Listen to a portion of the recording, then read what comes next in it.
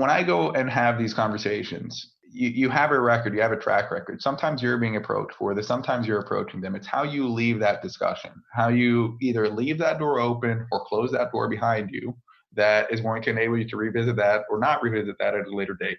The technology, you're going to speak to a lot of your peers throughout the career. A lot of you are going to find each other's maybe not 5 years from now, but 10 years from now back in the same company. I make sure to leave some of my doors open specifically for that reason.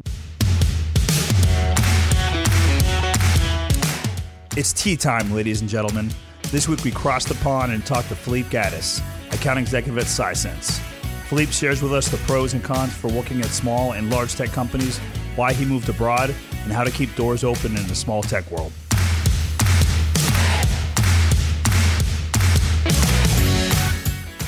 Hi, I'm Mark Gagne. And I'm Chris Corcoran, and you're listening to Tech Sales is for Hustlers. Tech Sales for Hustlers is a podcast where we catch up with Memory Blue alums and reminisce about their start in high-tech sales with us. Let's go get some, Corcoran. Gagne, you know I'm ready. Philippe Gaddis in the house. Mark, how are you? Chris, how are you? Philippe, coming at us live and direct from across the pond in London. We appreciate you escaping tea time to join us today. Yes, Chris. Yes, thank you. Great seeing you as always. And yeah, speaking to you now from London, even though the accent isn't reflecting that as of yet. But the always French sensation. half French sensation, Chris. That's right. We'll talk about that. Only half French. This man, don't paint him with such a broad brush, Chris. You have to use that strategically at times. That's right. I'm sure you do, actually. I'm sure you do. So, Philippe, thanks for joining us, man. It's been a little while since you walked out the doors of Memory Blue. Just a little over 12 years now, I think. First job out of college. Gone quite some way. Yes, looking forward to talking a little bit more about that today. Yeah, well, let's hop right into it. You're our first guest overseas. Awesome. We don't have a lot of alums that have made it overseas, but a lot of people want to talk about it. But you've done it quite successfully, so we're going to get into that. But you're the first guy in a whole international need a passport to get to do a podcast, so I'm excited about it. This is kind of cool. I am too. Again, it's always been something I knew I wanted to do throughout the career. It was always just a question of timing. Again, it's same game, different country with just a few minor differences, I guess, to it. But I love the international aspect. I'll go obviously into my background too. Tell us a little about where you grew up. What were you like as a kid? So actually born and raised in Virginia. Grew up right outside of D.C.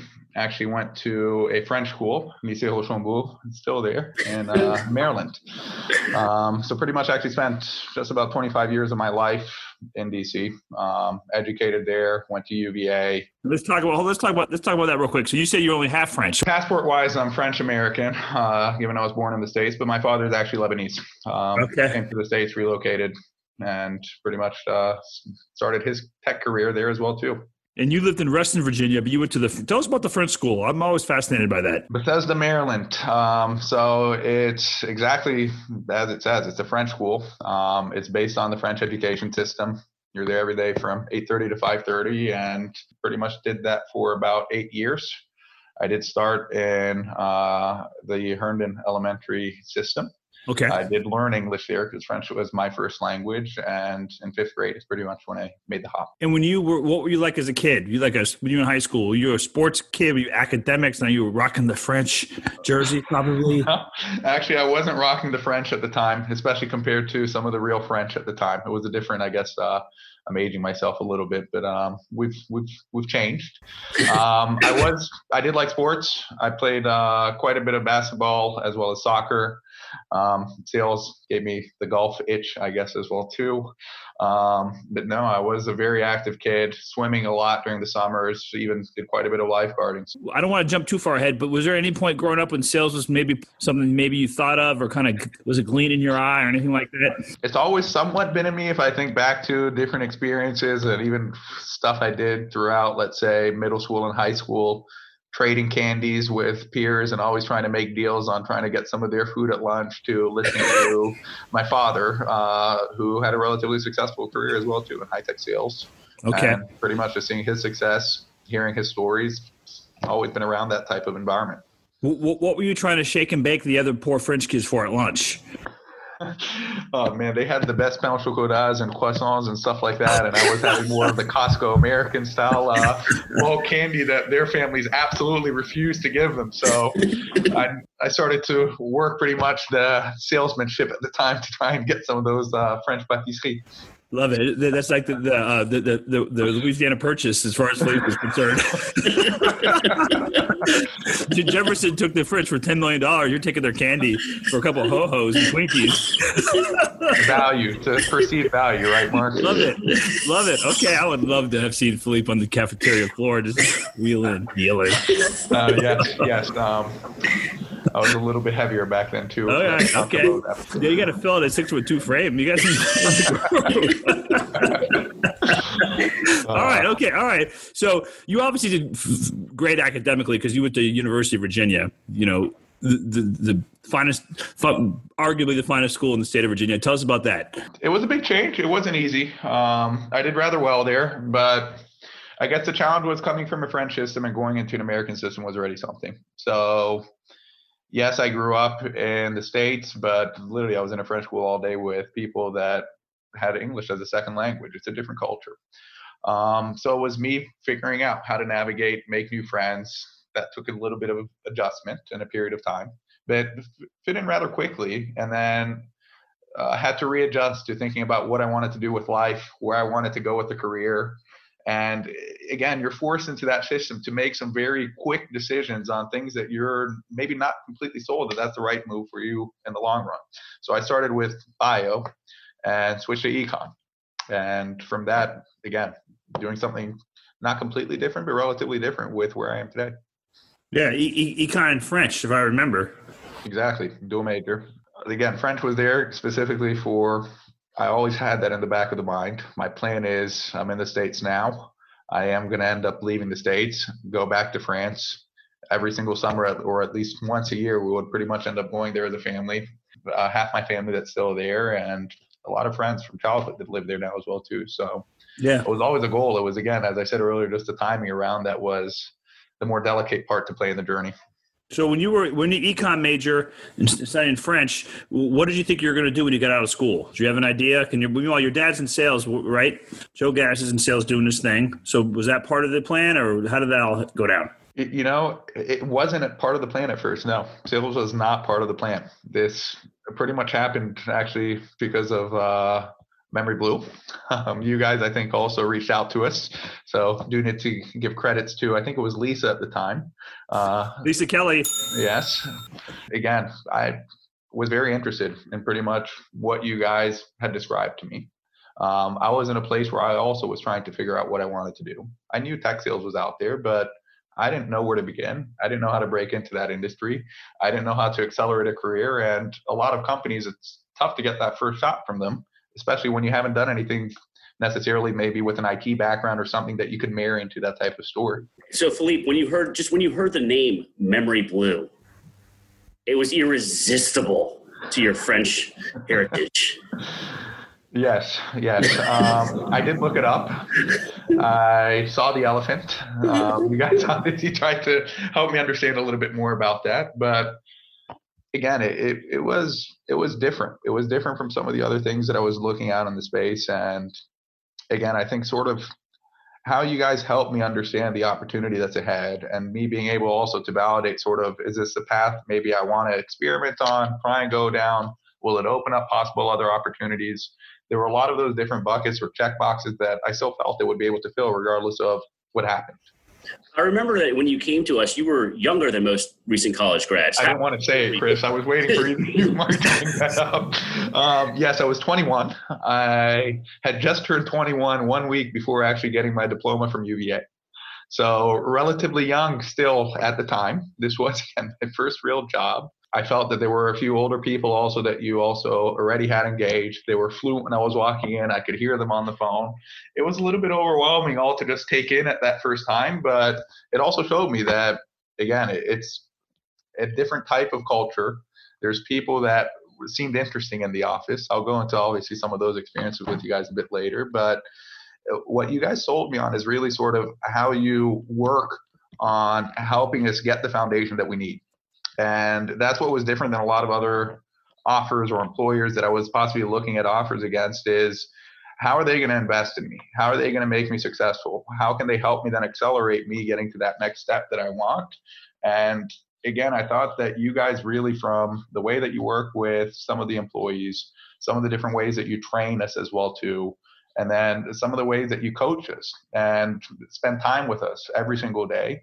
At first, it may seem a bit tough, but in the long run, that's to get that process instilled in us and make it almost not robotic, but something that's easy for us every single day to just go into and not have to necessarily stress or think about what is it that I need to do today, rather focus on the things that I know are going to drive the needle in the right direction. Yeah, that's good stuff. I mean, I remember I was like, man, we got a UVA guy who wants to get into sales. And then I remember his dad, and I worked at CA briefly out of school. I was like, oh, his dad works at CA. This is good. And then this guy is like really well dressed. Like, why is this guy so well dressed? And he was crushing it at Joseph A. Banks, making a little bit of money in the summer. I was like, dude, this guy, we got to get him in the door. But honestly, Chris and I always remember that you were one of the younger ones. And why were you so young? Did you graduate quickly? Yeah, I skipped a couple of grades. So I skipped one grade very young, and I also skipped technically sixth grade when I went from the American system to the French system. Yeah.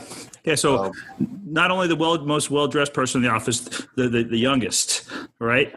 And this always stood out with me, Philippe, during your time at Memory Blue. You were always had like one of the higher degrees of self-awareness. I mean, you were really mature in terms of, working at Memory Blue early, monthly quotas getting changed because, maybe they were misaligned, or, clients being upset, or sometimes have unreasonable expectations, or being naive. You always took it in stride, always like, man, this guy is just great, such a great person to have on the team. It was amazing.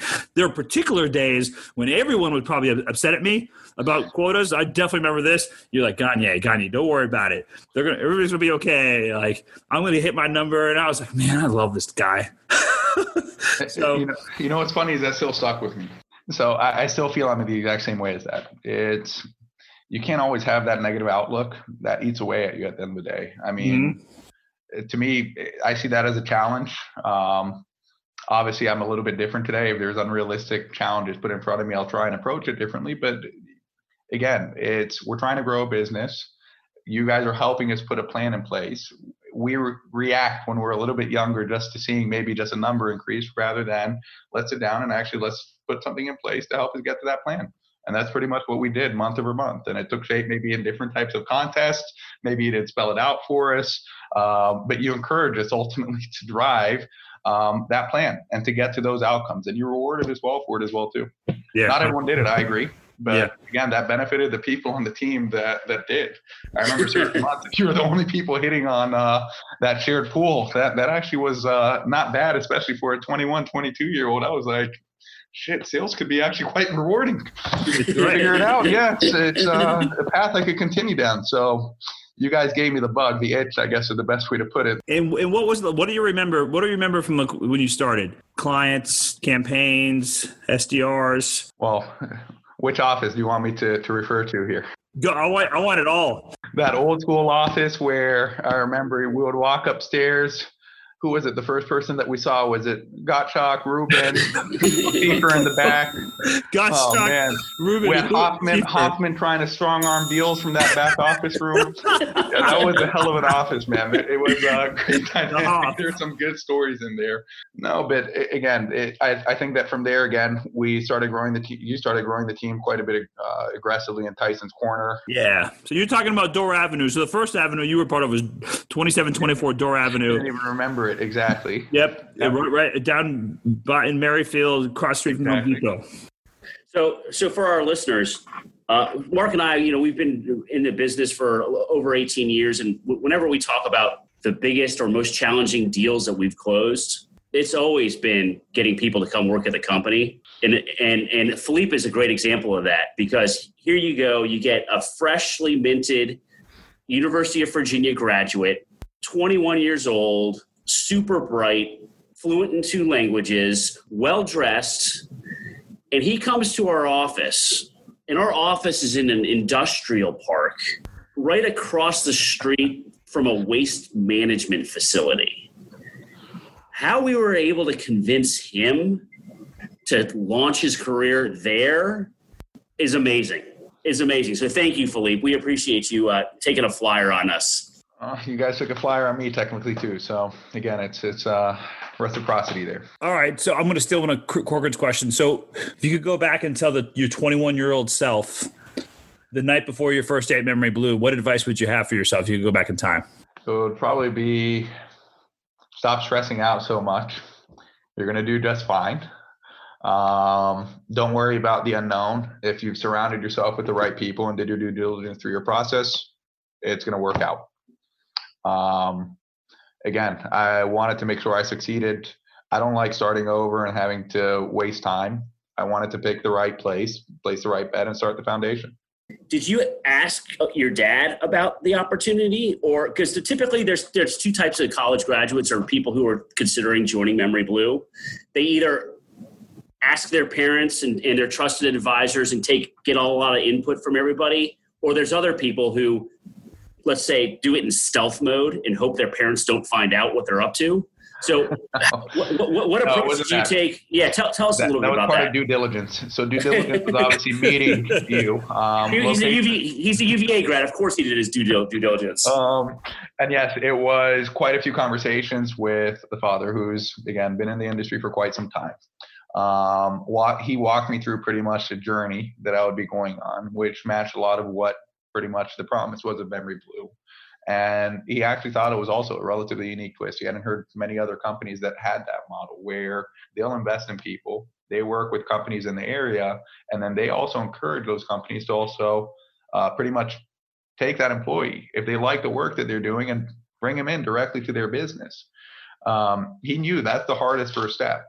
And companies that he worked at, some of the larger enterprises, it was pretty much a rotating door. They don't invest in ADRs, BDRs, people that are starting the tech career. They're just hoping that some of them come in and that the better ones are going to make it to the top, and they'll try and invest in them. You guys took a different spin to that. And that's pretty much, I think, what also had him believing that this could be a good fit for me. If I was serious about tech, he was a believer in investing early on and coaching, helping us see sort of how you can grow pretty much out of your role into some of those next roles. And what are the ways that you can obviously skill up, make yourself more effective at either finding pain, doing discovery, and then taking it a little bit further than what some of your peers ultimately are doing. And that's pretty much the due diligence process. It's not as robust as what I would do today, but at the time it was, again, I didn't want to go into this blind. I wanted to make sure I was making the right decision for myself, and even playing your story to outside individuals that haven't seen or heard of Memory Blue still made sense. So what was it like? Do you remember what camp you walked in? You got Hoff strong-arming people. Walked in. Gosh, 6'6", whatever. You had me aligned on, I can't remember which accounts they were. It wasn't Deltec at first. I was with, it wasn't Parker. I was with Lawson. Lee Lawson was manager, Adam Parker. Yep. And Lee was starting to help me pretty much understand what are some of the things that we're going to be doing every single day. So what does a day at Memory Blue look like? What are going to be some of the things I'm going to be working on? Actually, Mark, when I first arrived, it was, I think, even before working with Lee, working with you. Yeah. Or I was split 50-50, wasn't I? Was also looking for prospects, high-tech companies in the area that also would want to use Memory Blue services. Yep. So, again, it was a little bit of both. And I've liked all aspects of that because it gives me the opportunity, obviously, to do a little bit more of what I'm doing now, which is helping businesses grow, as well as with Lee, working specifically for direct customers and taking more of that individual type of contributor role, which is also half of the career I've done as well too, and I've enjoyed quite a bit. Awesome. So you executed your time with us. You were with us when you started, I think in 2007 is when you kicked it. So we were only 5 years in, and then you ended up doing a great job and going to work for, walk me through your recollection on kind of the career path when we got to the point where you were looking to bounce, in a good way, right? Because that's the model. Yep. No, so we had hit about a year and a few months. We had a few close friends, Schieffer being one of them, that had just left also to, I can't remember if he was working with Parallels at the time for Memory Blue or not. But again, it was a company I was very interested in as well too. And this is also, again, it's that culture, it's the people that you meet at Memory Blue. We've stayed connected. So he got me an interview job there. I actually turned down something from my customer who was Expert Choice. Expert Choice. Yeah. So you were working on Expert Choice, and Schieffer had bounced, and I believe he went to Parallels. He did. And he was there for a few months. Mm-hmm. I went there for a week, and the Friday of that week pretty much had an RVP come in. And hold on, real quick. So we're going to tell that story. But so you were looking, your client wanted to hire you too, right? Yep. Yeah. So you were two options. You had two options. So after just crushing it for us, you had two options, and you weighed them, and you went with Parallels. I did. Yep. Okay. Got it. And then, so you're super excited. I'm leaving Memory Blue. I'm going to work for a great virtualization software company. And then tell us about it. That's exactly it. And pretty much was there on my 5th day, just finishing up the HR documents, and the entire sales team was pretty much let go on that Friday. They relocated everyone else outside of sales back to their HQ in Seattle and shut down their office except for one very small team. Wow. So I was sitting there at my desk looking at James like, what the fuck just happened, James? I didn't get a note to another offer. What am I supposed to do? They did give us sort of a severance check, but I didn't really care about it. It was nice. Yes, I cared, but I was like, I don't have a job. I just said no to actually a really good opportunity as well. This is the first time I'm in this situation. I'm still new in my career. What do I do? I asked my dad. He immediately started cracking up because he's seen these types of things. And the first thing he did was call Mark, call Chris, which is the second thing that I obviously went and did, and explain to you guys the situation. Again, this is where you guys saved me again in this instance. I think you called Steve DeBrow from Expert Choice at the time. That's right. Was in coming to your office for a meeting, and almost had me coordinate arriving at the same time to your office to go and try and renegotiate me not falling on the sword. We got you back getting me back in. We got you back in Expert Choice. You guys got me back into Expert Choice even after that whole little hurdle with James. And yeah, it all worked out. They took me as a hybrid rep as well as BDR. They wanted me to continue driving and doing the good work I was doing on their account while I was working at Memory Blue. They were trying to obviously expand that team, and they were growing. So they knew I wanted to be a rep, and they offered me also that career growth path and the ability to continue coaching and training me behind the scenes. If I remember, Parallels was a large software company, large enterprise, established. And then Expert Choice was more of an emerging small startup. Is that? That's it. Gotcha. So you had a taste of the big software company and then moved right into kind of a startup company. It was pretty much that, yes. It's probably something that most people will try and figure out earlier on in their career. It's what is the right profile company for you? I know what I like today. There are certain profile organizations that I'll look for and things within, obviously, that company that are even more important that lend themselves more to the value I can bring to them. Tell our listeners like what you prefer or what are the pros and cons of like the small companies versus the large, more established ones? So pros and cons of the small ones for me. Pay is going to be a big pro and con. You're going to get good pay in a small company. It's high risk though. You know it's high risk going into it. There's either a risk that you're possibly going to have to defend the product much harder because there's no awareness in the market, or risk even that the company itself may not progress and your career may not accelerate as quick as it could in a larger company. A larger company, the downside is you're in a great structure. It has all the support. You have all the cross-reference support that you need from different teams. You have a brand. You have a certain lifestyle associated to it, but there's an ecosystem, and it's a large ecosystem. And you're a small fish that has to navigate very quickly to try and, again, keep that name for yourself. So, again, it's a different model. It's a different process in each. Where I see myself today is something in between the largest. I don't want to say I'm on the smaller end. No, I like a certain size organization.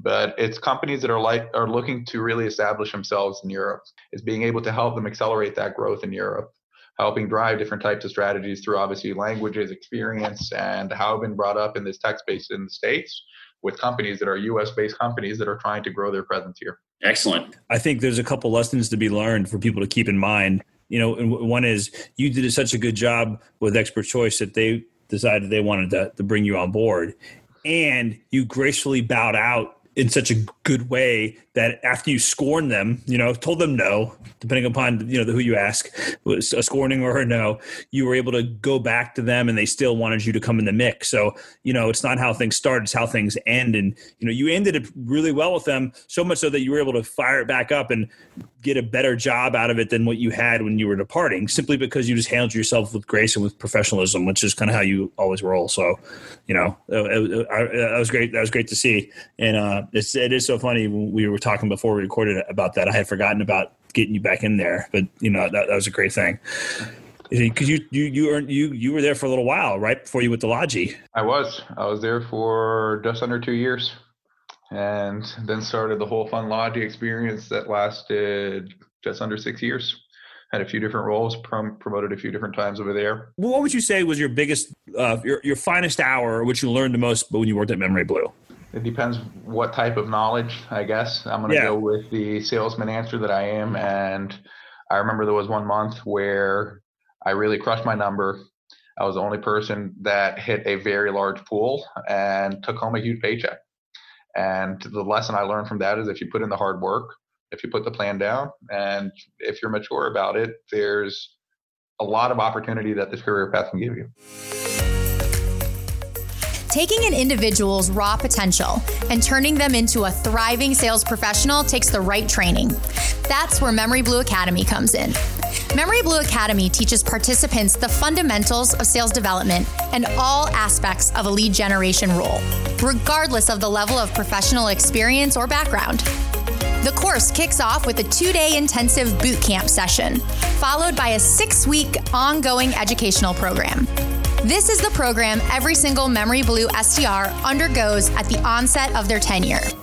The curriculum covers a wide range of topics, including list building, objection handling, effective sales emails, and more. Participants will be shown how to successfully execute a diverse set of sales activities in a very short time, experiencing tangible and lasting skill growth.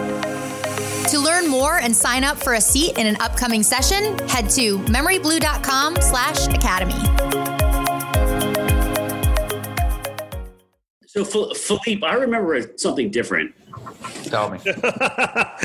I remember we had just moved from next to the dump over into Tyson's Corner, and I was responsible for office supplies, and I wanted to make sure that we never ran out of anything because I think it transmits the wrong signal that we're unprofessional, unprepared, etc. So I set up a little counter next to the coffee machine.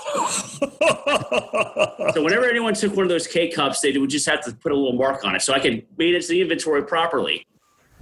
I remember one night I walk in there and next to your name, there was like 25 marks for the day. I think it was like, it wasn't you making those marks, was it? I am a very, very big coffee drinker. I'll leave it at that. I hope I didn't have 25 in one day. Thankfully, I'm still here if I did. But no, I think it was your boys, James Schieffer and Grant Way. G-Way. That sounds like one of the classic office moves that they had. Quite a few of fun times I remembered with them from pranking them. They made work a little bit funner. Sure. We need that. And again, I thought that you guys picked a really good team. That's what's nice. It's a lot of people that you profile that have quite a few similarities. So it's easy for us to mesh together. Schieffer came with me to another job. Zach, you guys remember Zach? Oh, Zach also came with us, also to Logi as well, too. Yeah, Zach. Yeah, no, speak to quite a few people. Nat almost tried to come out there as well. I randomly bumped into him. It's funny. It's Matt, you taught at Genoa, right? Mm-hmm. So you went to Expert Choice after learning a lot, making some money, having some fun in the office, turning down a client, getting hired by a client after making a nice check for only a week worth of work because you got the severance even though you're only there for 5 days, which is amazing. And then so you got back in the chair at Expert Choice. From what you remember, I know it was a little while ago, right? What was the transition like from being an SDR at Memory Blue to, okay, I'm in a software company. I'm in a hybrid role, which they weren't going to give me before. The other part of the hybrid role was what? The closing part? Yep. So I was able to drive certain organizations that were less than X employees, and then I would drive those with my VP if they were large, more strategic accounts. So he wanted me to work some of the smaller, more tactical projects and get me more fluent into understanding some of the different steps in that cycle before obviously going after a large organization, a large contract at XYZ company. So it was a bit different. It's exposing obviously you to now a completely different part of the cycle that you heard about, but that you ultimately didn't have to drive. So it's a whole different set of skills that ultimately had to be taught to myself. I don't want to say it's saying reset, you have to go learn everything over. You don't. You take everything you learned as a BDR, how can you qualify, and now take this a step further. So how can you peel the onion back a little bit further and start maybe matching business pain to technical pain and being able to drive then a process against that if you think it's a good fit for your specific technology. So just for our listeners, just to help us understand the size of Expert Choice in terms of like how many salespeople were there? Because I remember it being somewhat small. It was small. There were only 4 salespeople, 3.5 if you count me. There were technically 4 salespeople there. And so the fact that you were on such a small team gives you a lot of exposure with kind of a polished professional. Correct. So that can really help you learn. And so, okay, so you took that and then you decided to go somewhere else. Absolutely. No, that's a good way of looking at it. And they were a little bit older. They were definitely more mature. But again, for me, this is what I look for in a lot of the roles is the ability to align yourself with somebody that is going to be able to coach you, mentor you, and take you to that next step. Product is product. You have to believe in it. But to me, almost that person may be more important at times. Right. So, Philippe, there was 4 other salespeople. How old were they compared to you at the time? I mean, I want the listeners to understand kind of what that was like. They were 40 plus. So I was definitely half their age, just about. There were younger people, but in some of the other departments that pretty much were in a different suite, even within the building. So would rarely see them. It was a different culture than Memory Blue, a different environment than Memory Blue. It was much more serious as well, just given it was much more mature. So really needed to make sure that I understood that I understood the opportunity in front of me, and that you align yourself to that. So you really have to mature quickly as well, too, in those types of environments. That's great. I love the I remember in my sales career, I was one of the youngest salespeople, and people who were twice my age who had the same job as me. And it was just, it's somewhat intimidating, but also kind of inspiring that, listen, regardless of age, we have the same job, and it's all dependent upon who could be more successful, who can sell more, right? A meritocracy. That's exactly right. That is exactly right. And I was always wanted to try to be mentored by people who had, way more than twice my experience, but twice my age, and could give me a lot of mentoring. And given that the company was so small, you got a lot. I'm sure you got a lot of face time and a lot of opportunity to kind of learn a lot from your contemporaries. We did. They even took some of your best practices and took things like Sandler.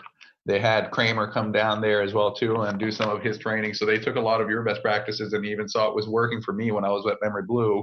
They should maybe take some of that and internalize it there as well. Who's this young French kid? Yeah, exactly. Who's this French two-guard guy? It was an interesting group. Yeah, very. It felt a bit government-y, focused as a business as well too. So very, very strict, very traditional, very mature people. You don't almost see that today. It's pretty much the exact opposite of what you'll see in a Cali tech company. So good for that. I definitely remember them being smart. But all very sharp. All very sharp individuals of that kind. I need to look some of those guys up. I forgot about Steve DeBrow. Wow. Okay. At one point you turned your sights onward. And when we were doing that, when along the way were you starting to kind of figure out, okay, hey, I got to get back to Vive la France? Was that before that? Was that in the next gig, or were you more worried about the next gig? So okay. I went to Logia and had a really good run there, and was promoted from small. So I had just a closing role over there. They were building out a new team, a new segment. It was myself with one other individual who was actually very similar to myself, young, savvy, driven. We both did very, very well, and we actually ended up pretty much replacing all of the middle market, and then they built out teams underneath us over there. So we helped drive that strategy for that team and helped accelerate growth as a business. It was actually 50 employees when I started the company. After about a year, A year and a half was up to 200.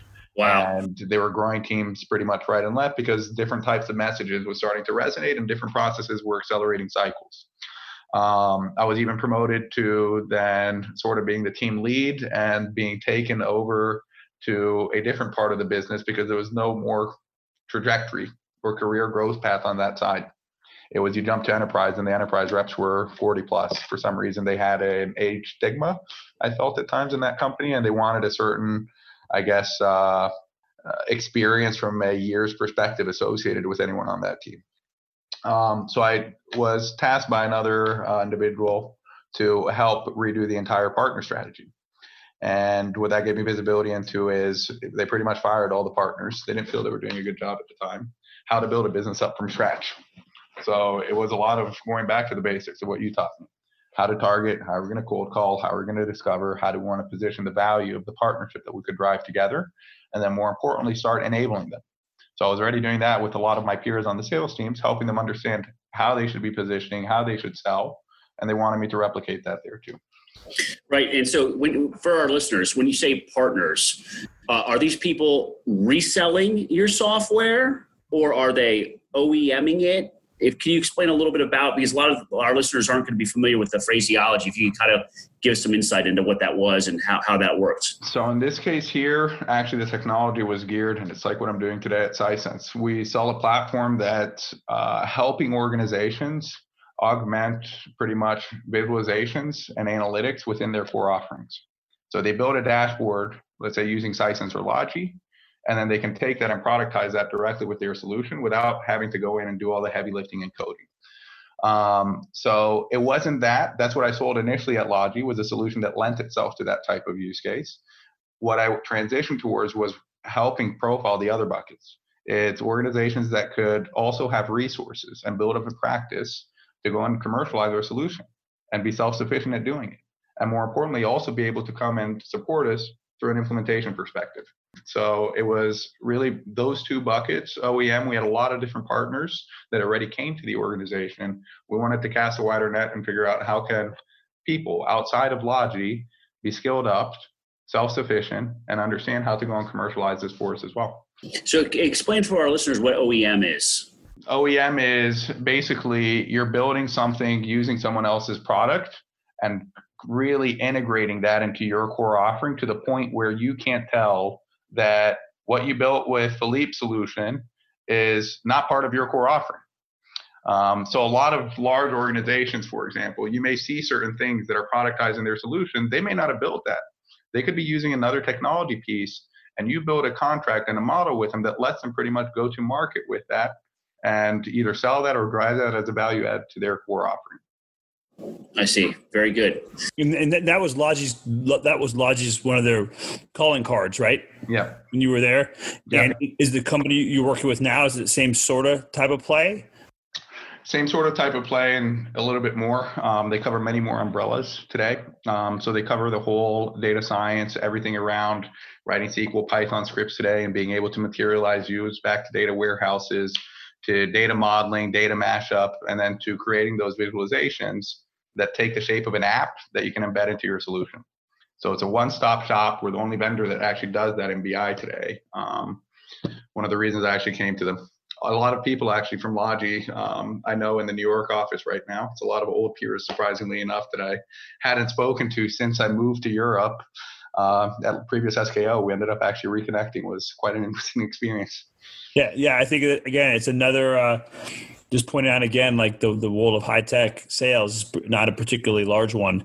And the folks that you meet along the way, be it folks you go work for after you work for them and the company you leave is one, or it's just, you're going to see the same people.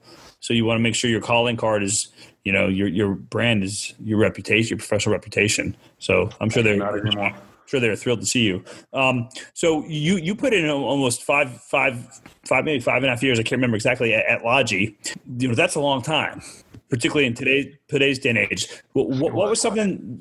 I think that's a great sign for you. But what was it about working there and you that you were able to work there so long? And then I was still growing. I was still learning. So that's where pretty much the jump happened. You get so much from a company, you get the career path, you may hit a wall. And to me, there's a certain time where you need to be able to be self-aware and conscious that, yeah, I can stay here and be comfortable, or can I bring more value someplace else and now take my career to that next phase? So for me, it was that. Plus, I also met my better half, my girlfriend now 5+ years, that lived in Paris, Sarah. Shout out to Sarah. She's Polish Moroccan, but lived in Paris her whole life. So she wanted to move to the States. That was the initial plan. And the more we thought about it, the more it tied into, well, it's hard for you to move to the States. You're not going to be able to find a job as easily. I'm half American, half French when we look at my passports. It's just not the time. So yeah, thought about it for a few months. Ended up packing a small suitcase, heading out to France for a small vacation. And while I was out there, I started interviewing. And I didn't think it was going to move quickly, but within 1 week, I had already 3 on-site interviews. Wow. One organization that was so aggressively trying to make an offer for me that, yeah, in my head, I was like, it's going to be the same thing. It's the same culture. It's tech. It's just a different country. And took the risk. Said this should be it. Let's find a place. Moved. Pretty much I've been here ever since. That was a little over 5 years ago, yeah. When you moved to Paris, what company did you join? So the company was called Galigeo, and they had a very unique place in that they worked primarily with SAP and Salesforce. Okay. I managed the entire relationship with SAP, and also managed, they saw the whole value of what I had just done at Logi with building a partner ecosystem. They needed that for their international presence. They were doing great in France, but it was internationally. They were trying to scale through partnerships, people that could help them in regions that they didn't have a reach into. So Philippe, you're working for a French company in Paris, doing a lot of work with a German company, SAP. So when you were trying to build out internationally, are you speaking in French? Are you speaking in English? There was French, English, Spanish were the main 3. I did use the Lebanese side, obviously, when I was speaking to people in more of the Middle East region, but that was very quickly limited just to a few words to introduce myself and to close calls. But no, it was very international, which is what I liked about it. A lot of traveling, which is also half the reason why I wanted to move to Europe, is I love traveling. For me, it's easy to see parts of the world that I didn't get access to, obviously, when living in the U.S. for 25 years. I fit in well. So the international school I was at was also people from all over the world. It's sort of the environment, the types of cultures I grew up in as well. There's differences, obviously, in international sales versus U.S. domestic sales. Other than the language, isn't it done completely differently outside the U.S.? No, I would disagree with that. So, interesting. It's what you learn in the States is actually what a lot of companies are looking for here as well, too. I feel that they train reps a little bit differently here, and almost a lot of companies want sort of some of the traits that I feel an American presents as a pretty much salesman. Some of the things is sort of, we're a little bit more aggressive. Some of the ways that we're enabled and some of the ways that we drive a certain process are relatively different than here. They may say I'm pushy. I'm not pushy. I want to agree to some type of process and plan and ensure that everyone's aligned before we invest resources in it. And the way I ask it is going to be much more transparent and structured than I feel some of the things I've seen in certain regions here. The only challenge that you're going to have, I joke with Mark about this at times, is there's just minor nuances between some of the cultures themselves. It's how do you work with the people within that environment? Driving a sales process is driving a sales process. I'm a firm believer in that. Wow. Okay. That's good. So you're in Paris, living in France, doing your thing, keeping SAP in line, obviously growing your career. And, I think you at one point you ended up back in London. I did. So France wasn't exactly, it was a bit different than what I wanted. It's tough for someone in my career, or a little bit tougher for somebody that I felt was in my career, just because they like to be on vacation. All jokes aside, you use a lot of people that half the year may either not be there or maybe on a coffee break or something else. And in my head, London had a lot of the things that reminded me of back home, DC, as well as reminded me of Europe as well, too. It's the center of a lot of the business of what's being done is London. And that also ties to a lot of the different tech companies as well. So I was trying to figure out, my dad was actually also surprisingly working in London at the time. And I started looking at different companies that were, either emerging technologies or hot technologies at the time, and ended up speaking to a company called MuleSoft that was pretty much leading the space in terms of integration options and platforms as a service. Everything from integration and APIs, they pretty much give you that one-stop shop to cater to any type of connectivity use case. So got up there, was really excited, was there for 6 months, and then went through the whole acquisition with Salesforce. Which wasn't exactly what I signed up for, in all transparency. That's that really large company. That's where you get drowned in the mix. You become that overlay, versus MuleSoft had something a little bit different about it that fit exactly that mold of what I was looking for. I don't like giving up, so we stuck with it, kept going through the journey. It's just a lot of processes in those types of companies, and again, not exactly what I was looking for at my career. So surprisingly enough, Sisense had just opened up an office in London. I had turned down an offer from them to move to New York right when I moved to France. That was my next step after launching. Okay. And connected back with actually a few people that I knew from the industry. They got me in, and they had the CEO meeting with me in about a week and a half. So Philippe, there's a theme that's developed here of you liking to turn down opportunities and then go back and revisit them later. I actually never thought of that, Chris, but yes, to your point. It comes back to when I go and have these conversations, you have a record, you have a track record. Sometimes you're being approached for this, sometimes you're approaching them. It's how you leave that discussion, how you either leave that door open or close that door behind you that is going to enable you to revisit that or not revisit that at a later date. Technology, you're going to speak to a lot of your peers throughout the career. A lot of you are going to find each other's maybe not 5 years from now, but 10 years from now back in the same company. It's very funny how it works out. And again, I've seen it. Memory Blue even had a bit of this, all jokes aside. Kristen Brandt. I used to lifeguard with Kristen Brandt at our community pool. CB. He now is married with another former MB person. So Kristen again, Schufer. it's a small world. I make sure to leave some of my doors open specifically for that reason, but also I like being transparent into some of these conversations, helping them understand what value I can bring, what I'm looking for, and if there's a match, there's a match. If not, again, if we leave the conversation in the right term, hopefully we're respectable enough to revisit it and see if there's a fit at a later date.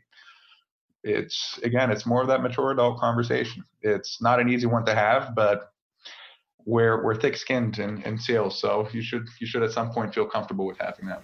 Philippe, so we're kind of up to modern day or present day. Looking back on it, what might be one of your most memorable wins? That's a very good question.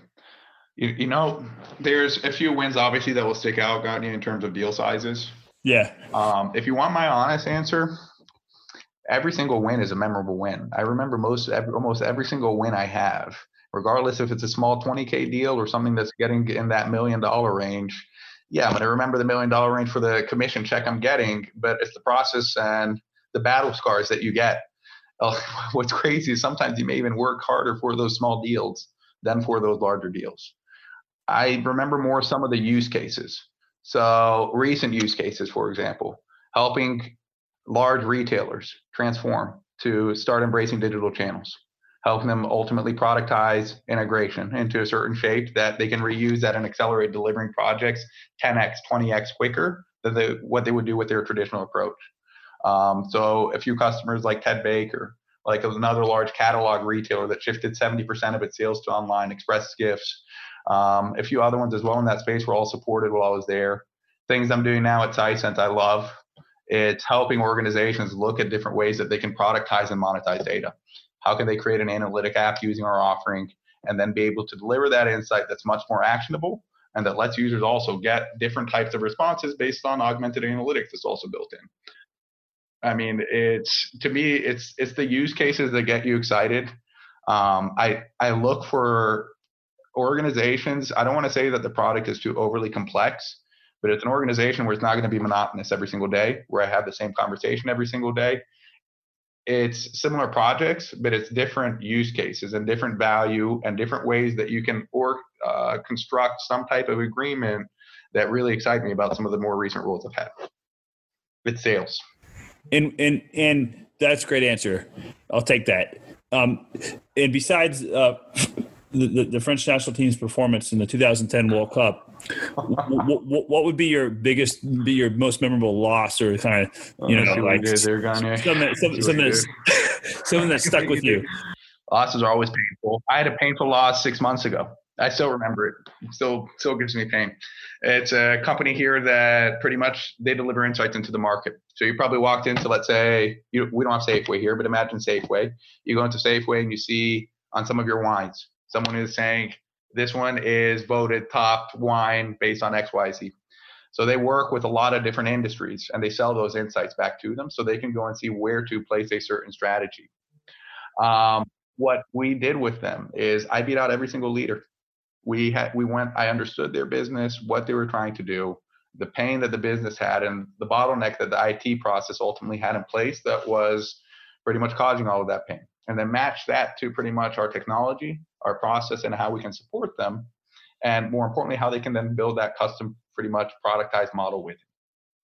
They bought into it. No other vendor did that. No other vendor invested their time, understood their business model, and pitched them this new way of operating. We beat Microsoft. We beat Tableau. So these are the two biggest leaders in BI, for example. Well, what happened? 90th hour, as we're negotiating, this was end of year last year in December, end of year contract. It's a fun time of the year. There's things that you can't control. They pretty much took our entire model and brought it to a niche player. And the niche player, unfortunately, I was asking for quite a bit of revenue in this project, did it for 4x less. And they obviously understood the risk that was implied, but it was tough for me to justify still pretty much 4x. Is that equal to risk in this equation? Can we not get one or two more resources that will mitigate risk? And it just became a really just bizarre conversation that, again, I thought I had control of the entire process. And at the 90th minute, something can happen.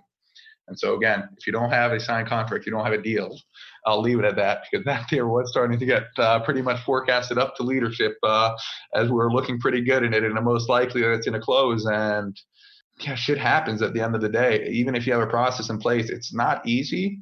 That's why it's very rewarding as a job. Regardless of people who say how easy it is, it's not easy. You have to put time, sweat, effort. You need to have a plan. You need to be regimented, and you need to have some logic behind some of the things that you're delivering, both in what you're saying as well as some of the actions behind it as well. Hey, so Philippe, for our listeners, how much time, how long was that sales cycle?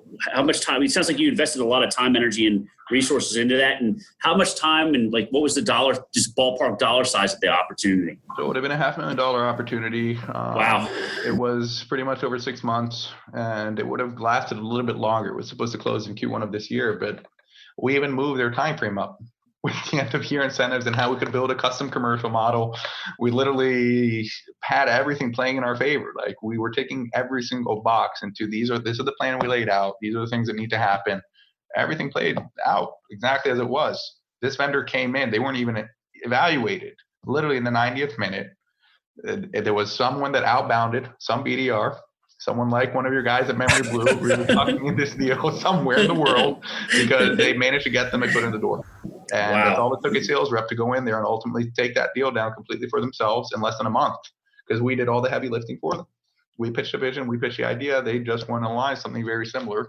And the customer understood it was a bit riskier of an option, but it happens. How do you keep your skills sharp? Two main things now. I mean, early in the career, obviously reading some of the more traditional sales books are things I would recommend to anyone. Right now, it's more continual enablement. So in a lot of organizations, they're transforming, obviously, the way they will teach you as reps around the technology and positioning of the company. But from a salesmanship perspective, I'd like to find organizations that have some type of program in place. So what I'm doing right now is things like force management. Very good process. It really helps you deconstruct conversations and look at different either value drivers, certain types of topics, and how to paint where they are today and some of the negative consequences to where they need to go and some of the positive outcomes that they need to get to, while focusing on the required capabilities that are going to lend themselves to get there. And it makes it easy for us to, for example, trap them into thinking about things that they should be doing based on what we've seen at other customers using certain styles of questions and proof points that we have to obviously back up with whatever discussion that we're going into. The other one is more aligning myself with the right people. So this, again, what I look for in organizations is I've made that mistake, I would say maybe once in the career, and it's not easy. Align yourself with the right leadership, someone that wants to invest time in you, someone that believes in you and that you see yourself being able to grow with.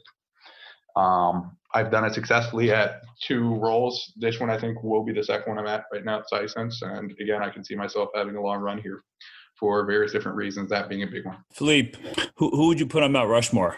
As cheesy as it sounds, it's probably going to have to be Pops. I'll put my dad on it. My mom probably would complain if I put her on Mount Rushmore. She wouldn't want to be put up there. But my dad helped me get to where I am.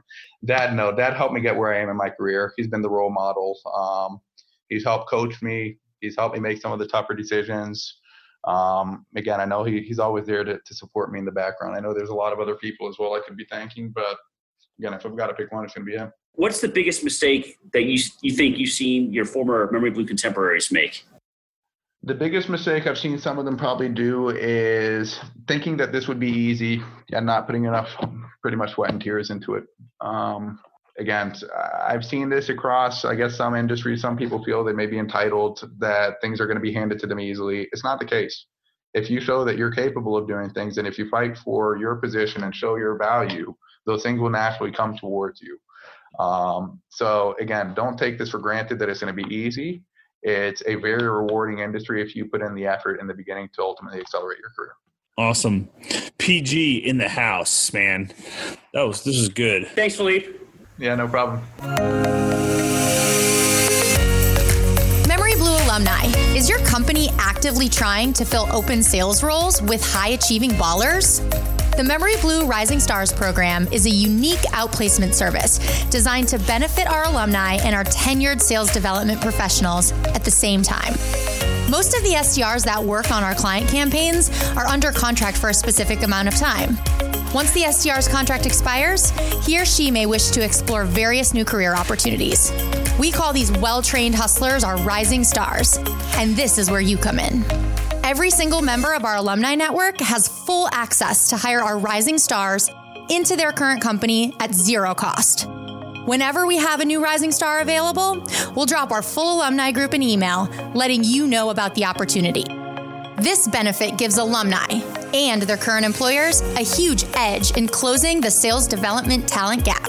It also gives you the inside track on cashing in any referral fees associated with referring new hires. If you're looking for tomorrow's sales stars today, head over to memoryblue.com/alumni.